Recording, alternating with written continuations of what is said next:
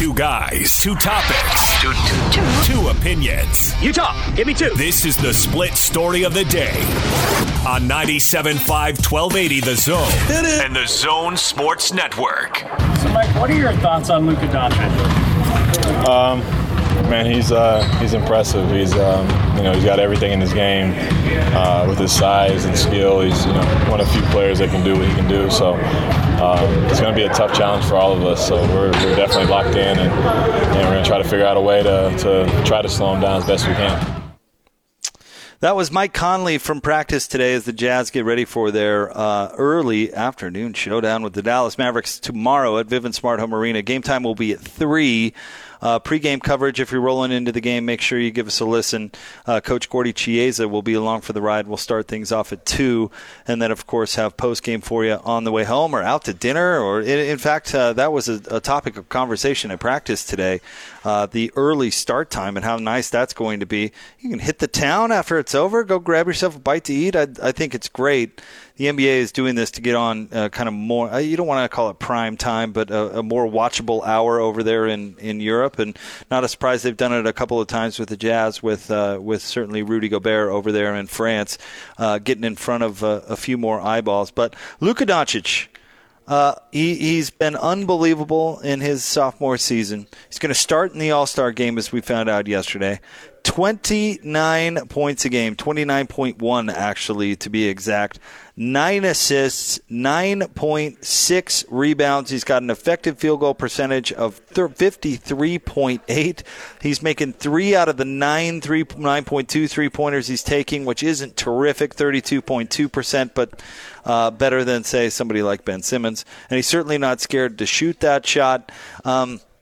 He is the reason that I think these Dallas Mavericks actually have so much promise and that they have so much staying power at least middle, the competitive part of the Western Conference, shall I say. Now, they've lost Dwight Powell to an Achilles injury, which is a really damaging injury for them because he was kind of their big. Say what you will about Kristaps Porzingis, and I know people disagree with me on this, but he's more of a 4 than he is a 5. And I know the way that the NBA is going, maybe I eventually end up wrong on that, but I know he's a 7-footer, but he's not. Austin, does this sound too mean when I say he's not tough? Because Porzingis is great, but he's not the toughest guy I've ever seen. Is that too mean? Wow. Well, I hope he heard. He can show you just how tough he is. He's a unicorn, Jake. He is a unicorn because he's a great player, and he's athletic, especially for his size. He can shoot the ball. It's not like he went to UCLA, guy. Come on. Let's be honest, though. Rudy Gobert is pushing Kristaps around. Absolutely. That's most centers in the NBA are pushing Kristaps around, and he's I think versatile enough that he should be. He's better equipped to be chasing around Bojan Bogdanovic than he is going toe-to-toe with Rudy in the paint. Right? Yeah, for sure. Right? Okay. If he's hearing this, which he's not, but if he is, he's probably nodding his head and going, "Yeah, I'm gonna be out on the perimeter tomorrow." Now they've got Big Boban coming off the bench, who's certainly one of my favorites, and they're kicking the tires on Joakim Noah. I saw that. I mean, they're going to try and put in some size or sign some size or whatever to help remain competitive. But the truth is that Kristaps more often than not is now going to have to slide over to the 5, and we'll see how that works for them going forward. I think it's an advantage for the Jazz for the reasons that we're talking about. We've seen him in the past, and I know this is going back a few years, and he was much younger in the league, but we've seen him when he played with the Knicks go toe-to-toe with Rudy before, and it doesn't go well for him.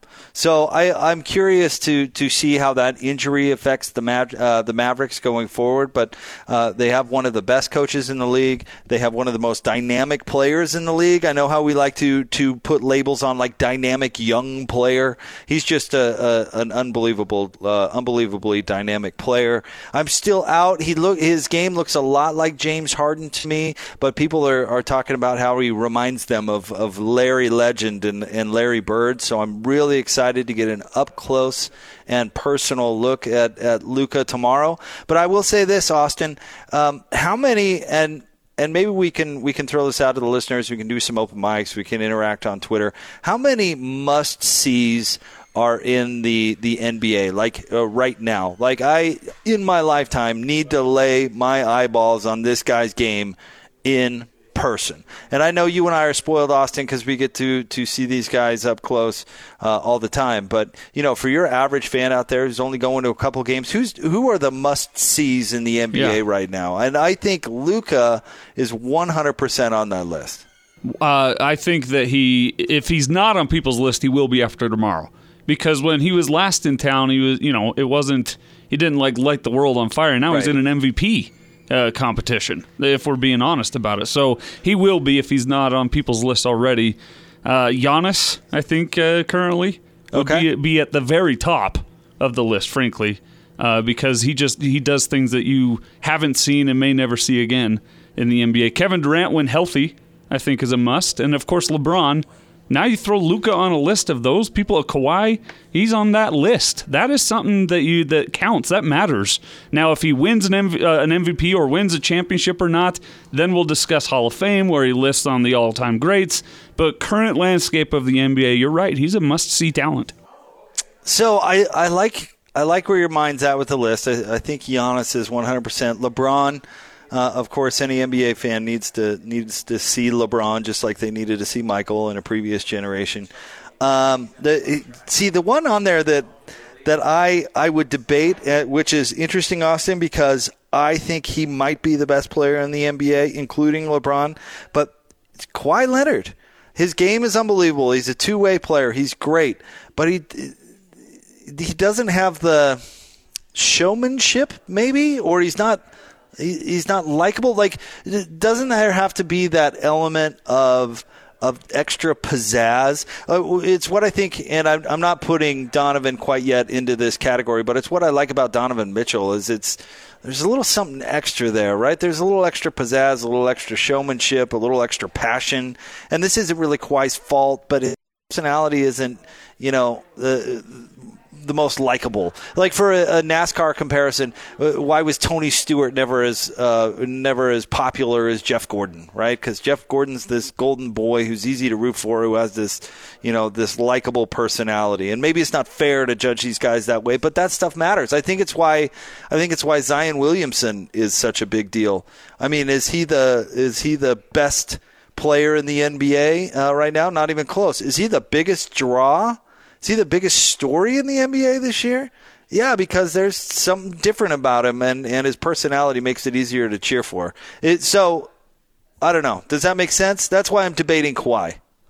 Yeah, that makes sense to me because he's not the highlight reel that Giannis or LeBron or Luka is. You're right. If you're looking for a marketing cog in the NBA machine, Kawhi Leonard's probably not going to be at the top of that list. But if you're a real basketball nerd, if you're a basketball junkie, Jake, you're not debating this. He's got and possesses skills that makes it look so easy that other guys work their whole careers to just get a glimpse of in their games. So if you're a real basketball junkie, you got to see him in person, especially down close.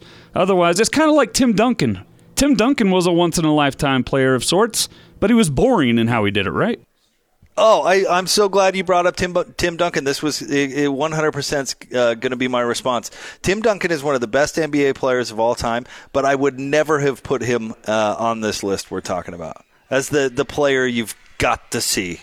Save every nickel that you possibly can for an entire year to watch this guy play. I would never have put Tim Duncan on the list. And he was incredible and won at a rate, rarely if ever seen in the NBA. In a dynasty, I throw all those words out. It was all thanks to Tim Duncan, but I would never have put him on this list. So you don't think Kawhi belongs on the list then at all? That's what I'm debating because I think we're talking about a little bit something. He's extra, MVP Austin. Multiple times over. He's incredible. I told you. I think finals. He's won 2 finals with 2 teams. Might do it with a third this year. I think he is the best player in the NBA. I do. But don't save your money to come watch him at Vivint Smart Home Arena. But he's not one of those. I don't think he's one of those must-watch guys. At one point, I might have put Kyrie Irving on this list just because there's no way that you should ever be able to have handles like that and speed like that and get off shots like he does. But I mean, it's not because he was the best player in the league, right? So how good they are matters, but I think there's a different draw to it that makes it like, all right, they're in town. I got to watch this thing. Like right now, Luka Doncic is a phenomenon. How many people have? I was talking to Tim Lacombe, who got a chance to fly down to Dallas earlier in the season to watch Luka play, and he just came back glowing about what an experience it was to watch this person play basketball. That's not just because he's good, right? It's because he's doing something that other people can't or other people don't. And you combine that with charisma.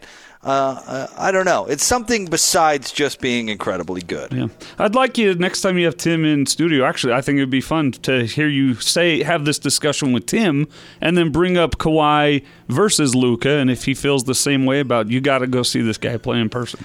I agree, and he is a coach, and we're kind of talking about your everyday type fan, right? So maybe it's not fair to bring him up in the first place, but I don't know. That list has got to be different sizes for different people, right? But who's not on it is not the discussion. It's that Luka is on it, and he's in town tomorrow, and the Jazz have a chance to beat someone in an MVP race.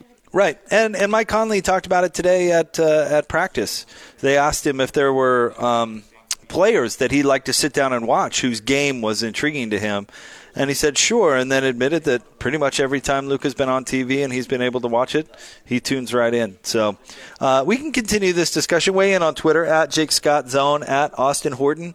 Who's on your, I got to save my money to buy a ticket to see this guy play? In the NBA, who is your must-watch in person? Who are your must-watch in person players? Let us know. We can get to some open mics as well. Got this feedback about Kawhi Leonard. Austin, we were talking about our lists of must-see NBA players, who in the league out there, when they come to town, you got to do it. You got to see it for your kind of, everyday non-season ticket holder NBA fan. And Austin's got Kawhi on his list, and I'm not so sure. And we were debating it. And Mark weighs in, and this honestly is a real problem that the NBA is dealing with. Mark weighs in and says, the problem with Kawhi is that you can save up all your money to watch him play, but he might be taking that night off. Oh, yeah. And you know what? In all honesty, and maybe saying that slightly tongue-in-cheek, but that's a real deal in today's NBA.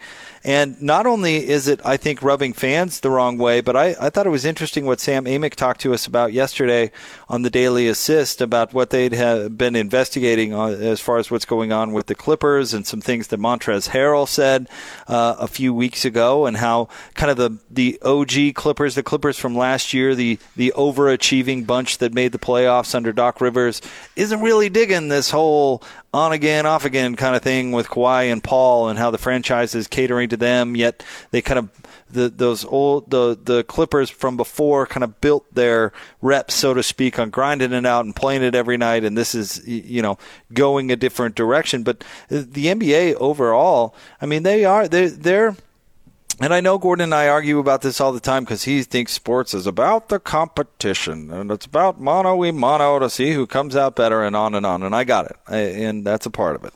But sports is a rock show. Sports is entertainment. It's travel from market to market and put on a show for fans. That's why it exists. And we can talk about championships, and we can talk about all that stuff which makes sports fun and makes sports different from other modes of entertainment. But the truth is, it's still all about who's coming to the games, the tickets at the gate, and now, of course, eyeballs on television. That is the idea.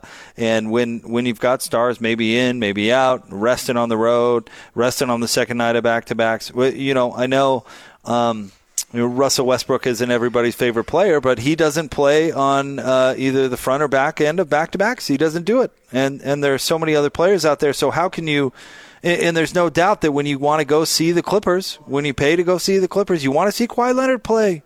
You do. And, LeBron says he doesn't sit out games, but then he basically missed a game for a fake illness. They're all doing it, whether they want to admit it or not. Or I shouldn't say they all, because that's such a blanket statement that's really not fair. And there are guys like Joe Ingles that play night in and night out. But a lot of the stars, this is a trend. The NBA is a trend league. And I said this last year, Austin, I don't know if you remember, but that Toronto winning the championship by platooning Kawhi and doing this load management stuff, it was the worst thing that could happen, because it was just going to set a trend. And now, and maybe that trend was set with the Spurs years ago when you remember when the league tried to fine the Spurs for sitting out Tim Duncan and putting on the injury report old, right, which was hilarious, but they fined him because they missed a national TV game. So maybe they truly were the trendsetters. But you got to admit that working for the Raptors and Kawhi being dominant in the playoffs, that's just gas on the fire. Yeah, it is. But the Clippers, so there's two things here. Montrezl Harrell and teammates of Kawhi that are having a little bit of an issue with it. I can see that. I would have a problem with it if someone was given preferential treatment and the rest of us didn't get that same benefit. But the Clippers knew what they were doing when they went after him, when they allegedly, according to some, offered him and agreed to things outside of the CBA in order to get him to sign with the Clippers in the first place. They knew that this was going to be part of the gig. And that's why Doc Rivers is upset with guys like Montrezl Harrell. It's not that Doc Rivers thinks that this is the way to be true to the art of basketball and the integrity of the game, and that's what Kawhi's doing. No, Doc Rivers is old school. He thinks you ought to play every game, but he wants to win a championship, and Kawhi Leonard can do that. He has proven to be able to get teams that were otherwise unable to do so over the top and win titles. Now, the Spurs, they won titles before him, but certainly if he had not been on their team that season that they won it with him, they probably wouldn't have got it done. So you take the bad with the good. The Clippers as an organization are like, we'll deal with it. We'll try and win a title. The players have either just got to get on board or get out of the way, because Kawhi, he's too good.